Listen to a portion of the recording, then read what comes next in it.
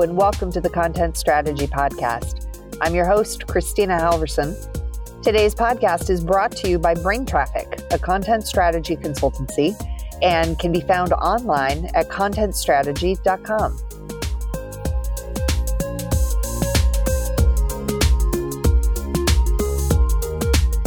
Hello, and welcome to the Content Strategy Podcast. This is about the 18th time Sarah and I have started recording. Sarah, are you there? Yes, I'm definitely here. Yes, all right.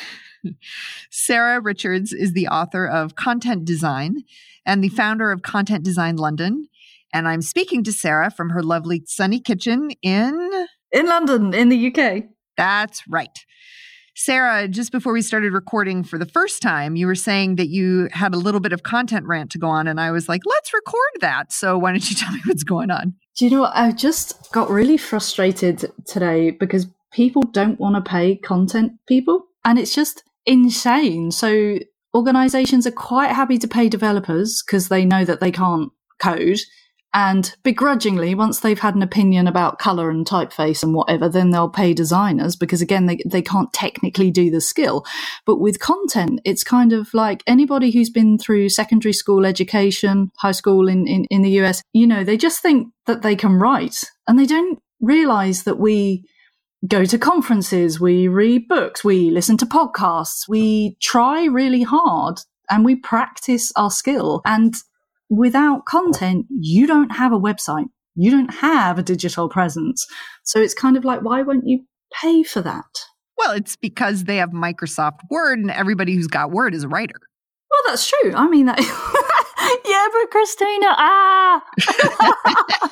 there's just a little bit more to it than that. Just a bit. Well, here's what's interesting.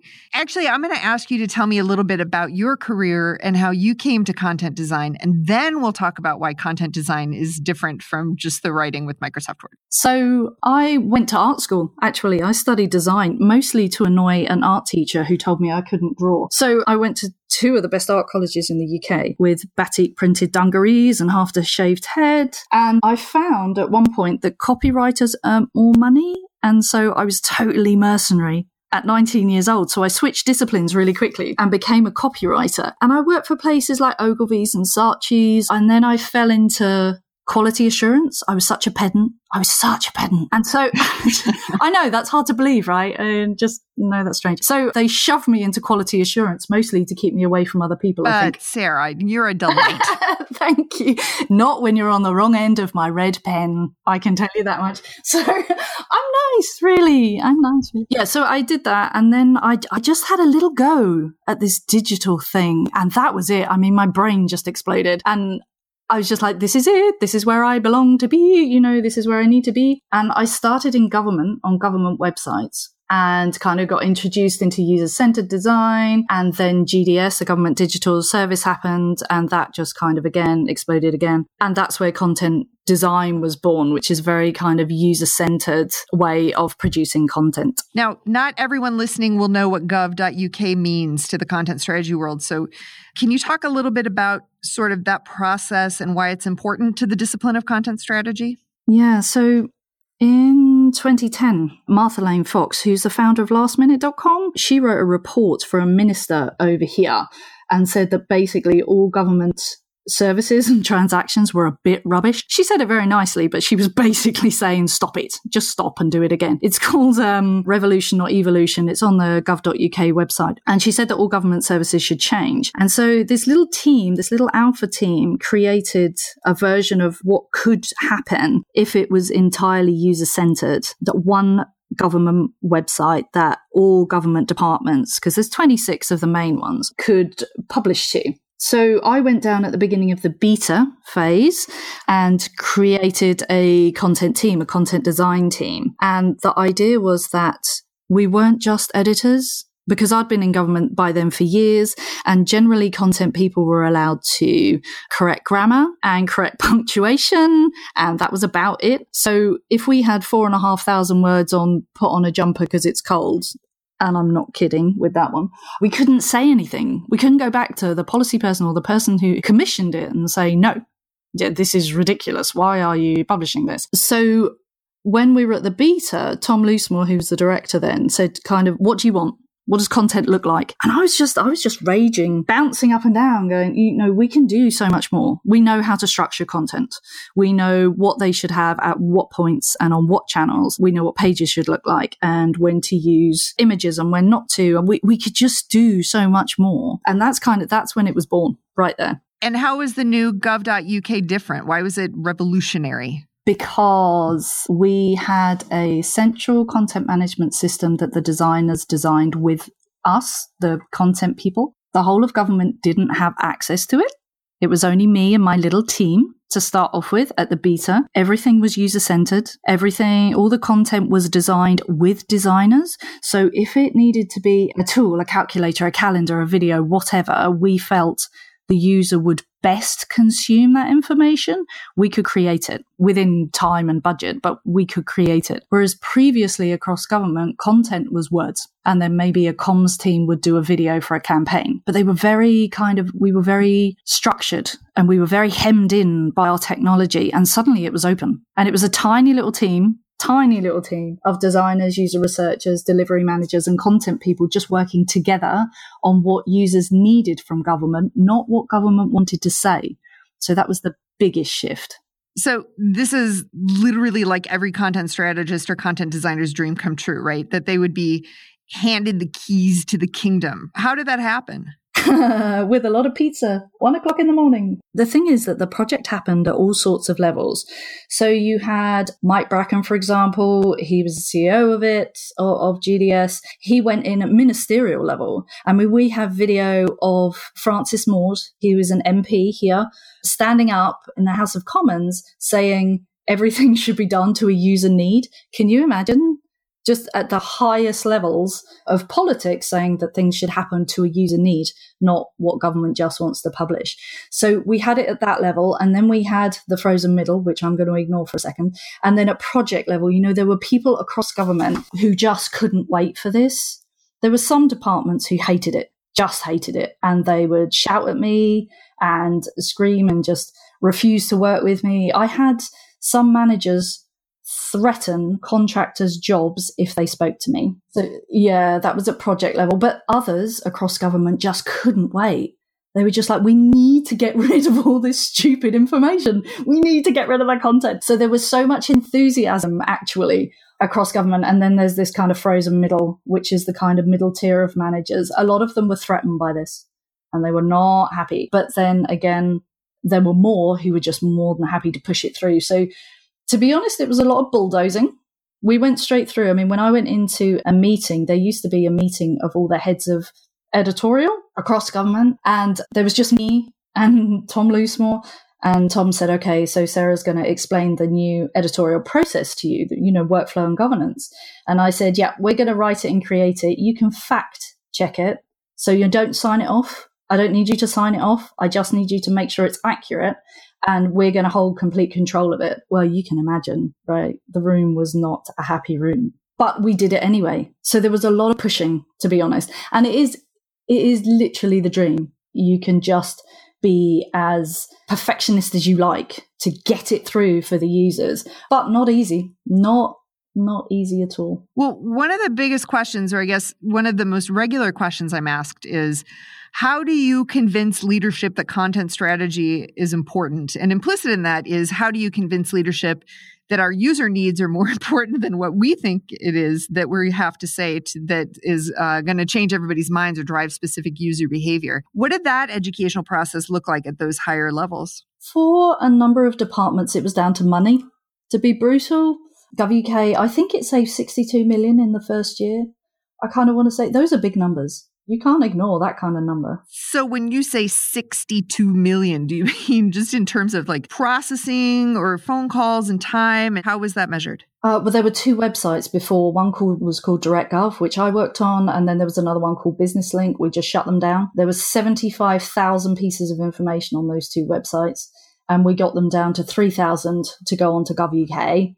Yeah, getting rid of the duplication, the overworking, the constant fighting between people about what should and shouldn't go on. I mean, I don't know. I've never added it up, but I'm fairly certain there's at least 4 million just in arguments. So How is the minister educated or brought along, the person who finally stood up on the floor and said, okay, enough is enough. We've got to center this on our users. Who drove that conversation? How did that go? So he actually commissioned it with Martha Lane Fox and Tom Loosemore, who was one of the team who wrote it. So he understood that something was going wrong, or that this digital estate was just costing a fortune. I mean, at that time, I did a project before GovUK, which was called Convergence, and we were to take 185 sites down into one. So I kind of did a kind of pre-GDS before GDS. And at that time, there were over 3,000 government websites here in the UK. One was called Beefy and Lammy. Wow. And it was how to cook meat. Your tax dollars at work, my friend. Yeah, there was some really... Exactly. We had pages on how to keep bees. Why does government need to tell you that? Because the bees are important. The bees are people too.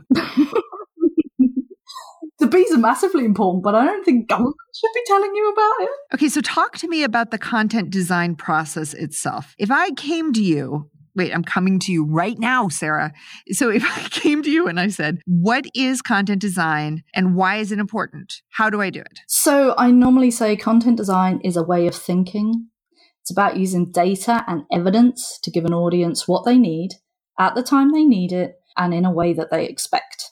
Now, having been an ex-copywriter and an ex-editor, copywriting, you draw people in and you show them something, you teach something, you sell something, you create a world for people and you pull them in. Content design is very reflective. So you kind of don't move without any data and evidence. So the first thing you do is you go and get user vocabulary. You go get their mental models. You need to understand what channel they're on and at what point do they need what information. And then you normally reflect that and give it back to them. So we do teaching, we do education, we do disruption journeys. So when you might be on a different channel, but we need to get to you for whatever reason. But generally, we take in loads of information before we start pushing it back out again.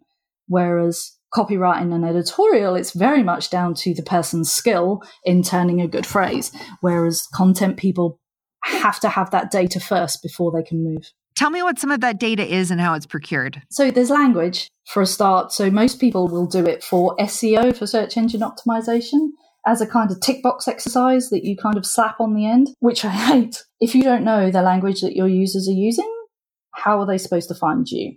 So that's kind of point one. Then we would take in search terms, on-page search terms, and lots of site analytics. If we've got them, we can look at the usual analytics that you would look at in how long you would spend on a page or what the drop-off points are and all those sorts of things.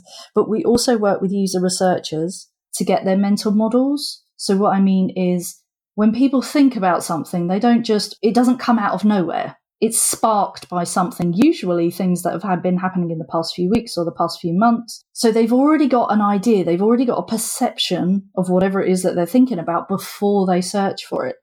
And so content designers will often understand what that journey is so that they can then decide what to give to them. And usually we would do that with a qualified user researcher. And if we don't have that, then we might use forums, go and look at forums to kind of get some mental models or other kind of online behavior. So I think that in the US, the term that is really catching on to describe content design is UX content strategist. But it's been really cool to see people jump on this term content designer.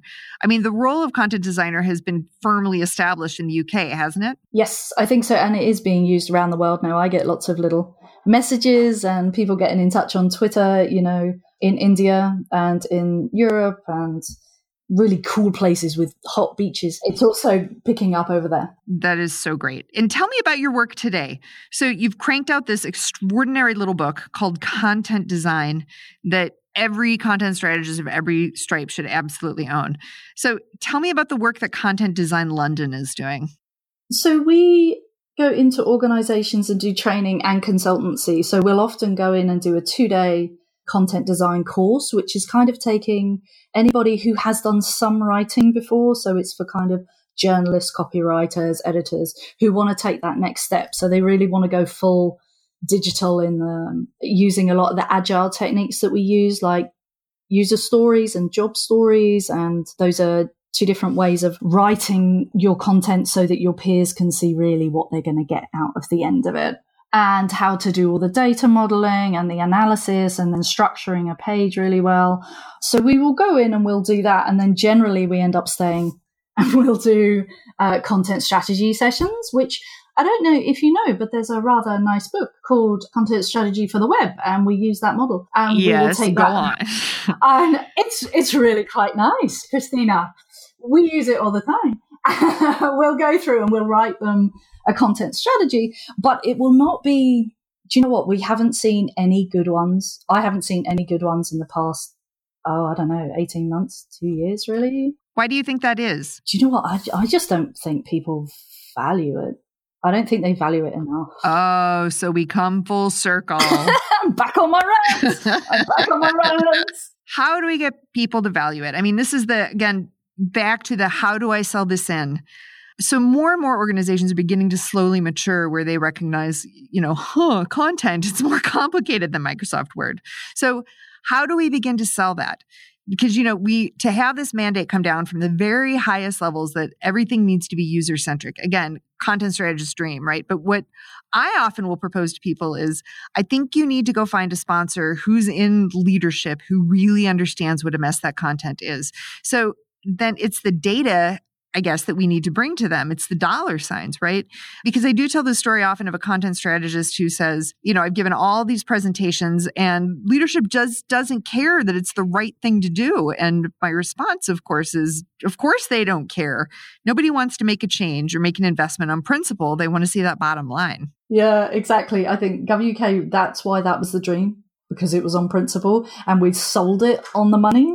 Whereas it wasn't the other way around. But generally, I find that the upper echelons really only work on money or damage limitation. So there was an example here in the UK.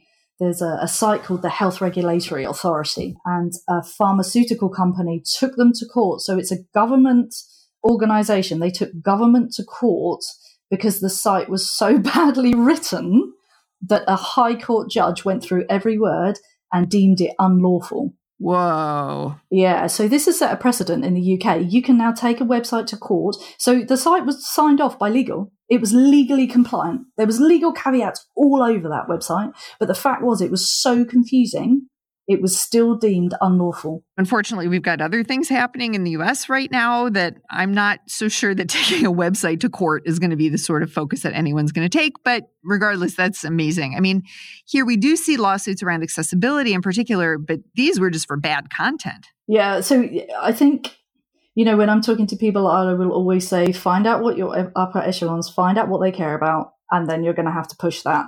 So if it's cash, fine. If they're scared of the legal system, fine. But that's what you bring to the table. Yeah. Okay, so let's take copywriters, people who've been writing for like marketing or technical communications, and they're interested in really taking this next step into the career of a content designer. So what are the primary changes or skill sets that you find people need to gain in order to really embrace content design as a sort of way of doing work? I think with copywriters, the main difference is just not having that internal out thing. It's a lot less pressure, to be brutally honest, on copywriters and journalists, because you're taking in so much and then pushing it back out. And I think also if you're moving into digital, having an understanding of the agile content techniques can really put you in a good position. Because if you walk into an organization and they're using user stories and job stories and everybody's going to user research sessions, and there's a thing called a stand-up where everybody stands around for 15 minutes talking about what they did yesterday, what they're doing today, and what their blockers are. Having an understanding of that before you walk into that environment can be better, can make you more comfortable. Sarah, I've been relatively outspoken about what a mess I've seen Agile make of content in website redesigns. Can you talk to me a little bit about how Agile has worked in content design, how you've made that work? I mean, is it something that can exist alongside a waterfall process? And from what you see, where do things go wrong for content folks? There is much giggling in London. They can go wrong when everybody kind of tries to force, this is agile and it's really shiny and we're going to slap it on the top of usual processes. That never works. It just doesn't work. And people feel, right, we have to do a stand-up and we have to do a retro and we have to write in user stories and we have to do this, that and the other. And that's not the spirit of agile. You take the bits that work for you and do it. I see a lot of content teams standing in stand-ups every day and they are literally useless. So my opinion is just stop doing it. Do the bits that work. Agile works best when you have a team of designers, researchers, developers, and content people working together on a common goal, a single goal. They're moving forward as a team, so they need to know what everybody is doing because it should impact everybody else. That's when it works best. When you have a content team that is perhaps sitting with a certain templated content management system, if they've got thousands of pages of information to go through and it's just the content team, then yes, writing user stories and things I think will be better because you can talk to the whole of your organization about what they're going to get. And you can run a whole organization off user stories if you want to. It makes very, very consistent messaging across all the channels. But I just find that people will often use agile as a kind of hip, trendy, cool term and then force their organization into a way that is not going to work for them. You need a proper agile coach or an agile delivery manager who will be able to pick up the bits that work and drop the bits that don't and then make it work for the organization itself. Agreed. I'm going to share that rant with several clients. Okay. We can send it to them. Yes, exactly. Thank you, transcripts. Sarah, where can our listeners find you online? On Twitter, I am Eskmum, ESCMUM. I'm on LinkedIn, and I can't remember what that is. And there's Content Design London is on Facebook as well. But mostly I live on Twitter, to be fair. Excellent. And what's the URL for your company? contentdesign.london. Fancy pants. Where can people get your book? You can do that on Amazon or you can do contentdesign.london/book. Fantastic. Sarah, thank you so much for sharing your insights and wisdom with us today. You are, as always, a delight. And I look forward to seeing you at Confab, the Content Strategy Conference here in Minneapolis in May. Thank you very much. That does it for this week's episode of the Content Strategy Podcast. I'm your host, Kristina Halverson. This podcast is brought to you by Brain Traffic, a content strategy consultancy. You can listen to more episodes of the Content Strategy Podcast online at contentstrategy.com. Thanks a lot for joining us. We'll see you again soon.